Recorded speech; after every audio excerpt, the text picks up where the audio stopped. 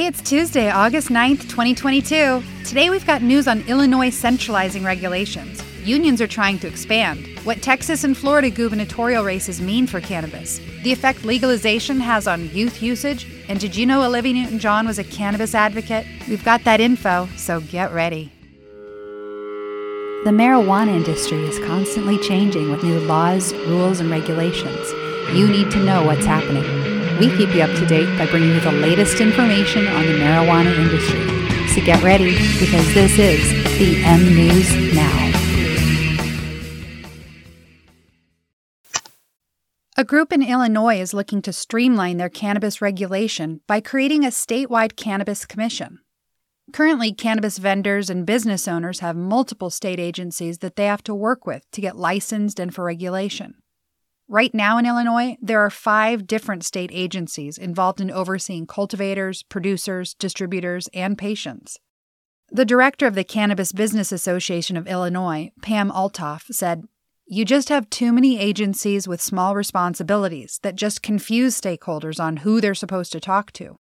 The Democratic representative from Chicago, Marcus Evans, wants to simplify things by creating a cannabis commission similar to the state's liquor or gaming commissions. He told the Center Square, "It's about centralizing things and time management. Business folks don't need the confusion. Even some of us are confused because I don't know which agency is which. I've got to try to answer folks and bring out a flowchart. Why make government difficult when it can be easy?" Evans believes that a state cannabis commission of 7 members with a dedicated executive director is the best approach. He said, "A commission is more stable for the long term. That's why we use it for the Liquor Commission and we use it for gaming." Evans is planning to file a standalone bill to create such a commission. Leafly's job report from the end of 2021 reported at that time that there were approximately 428,000 jobs in the cannabis industry across the nation. Those numbers have surely grown as several more states have since legalized, and more are on the way. One side effect of the new industry with a new workforce is the growth of unions within the field. Workers are looking for job protection, higher wages, and better benefits, and unions are there to try to help employees organize and join them. One employee at Modern Cannabis Dispensary in Chicago, Alex Suarez, said, "We're trying to make these careers for the long term, not just one that's a turnover establishment."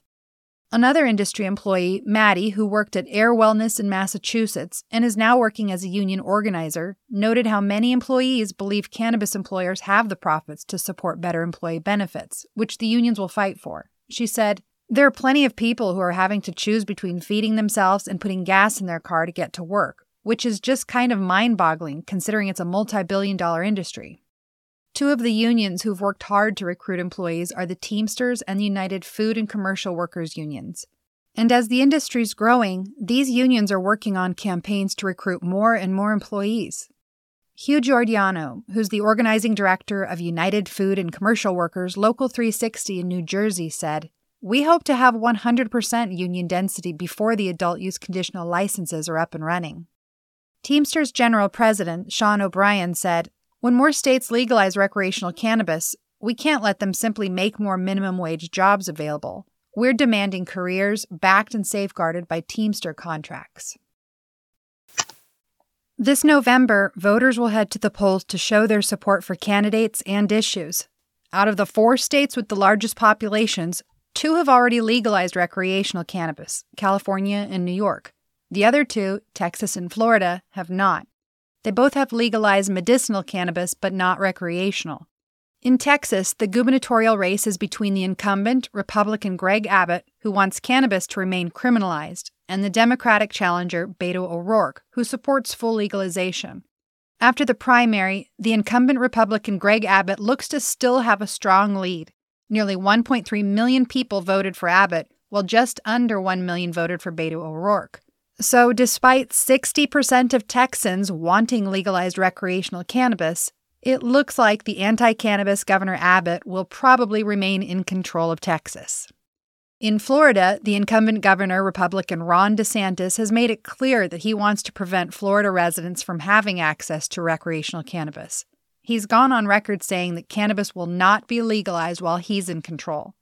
The Democrats are still waiting for their primary election on August 23rd to determine who their candidate will be. it's likely going to be either former Governor Charlie Crist or Agriculture Commissioner Nikki Fried, both of whom say that they will see that the will of the people is enacted and that they will make sure cannabis is legalized. And overall, it still could be anyone's game, but it does appear that the incumbent Ron DeSantis is the frontrunner. And if so, despite 65% of Floridians being in favor of legalizing recreational cannabis, the anti-cannabis Governor DeSantis will probably remain in control of Florida.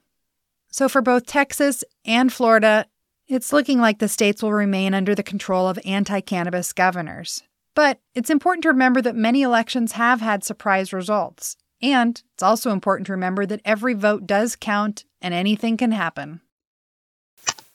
The National Organization for the Reformation of Marijuana Legislation, or NORML, reported data from the journal PLOS ONE, which says that states' cannabis legalization does not correlate with an increase in use amongst those under 21. Researchers with Michigan State University reviewed usage trends among people of all ages to detect any change in the percentage of users as states legalize. While they did find an increase in the number of new adult cannabis consumers, they did not report any change in those under the legal age of 21.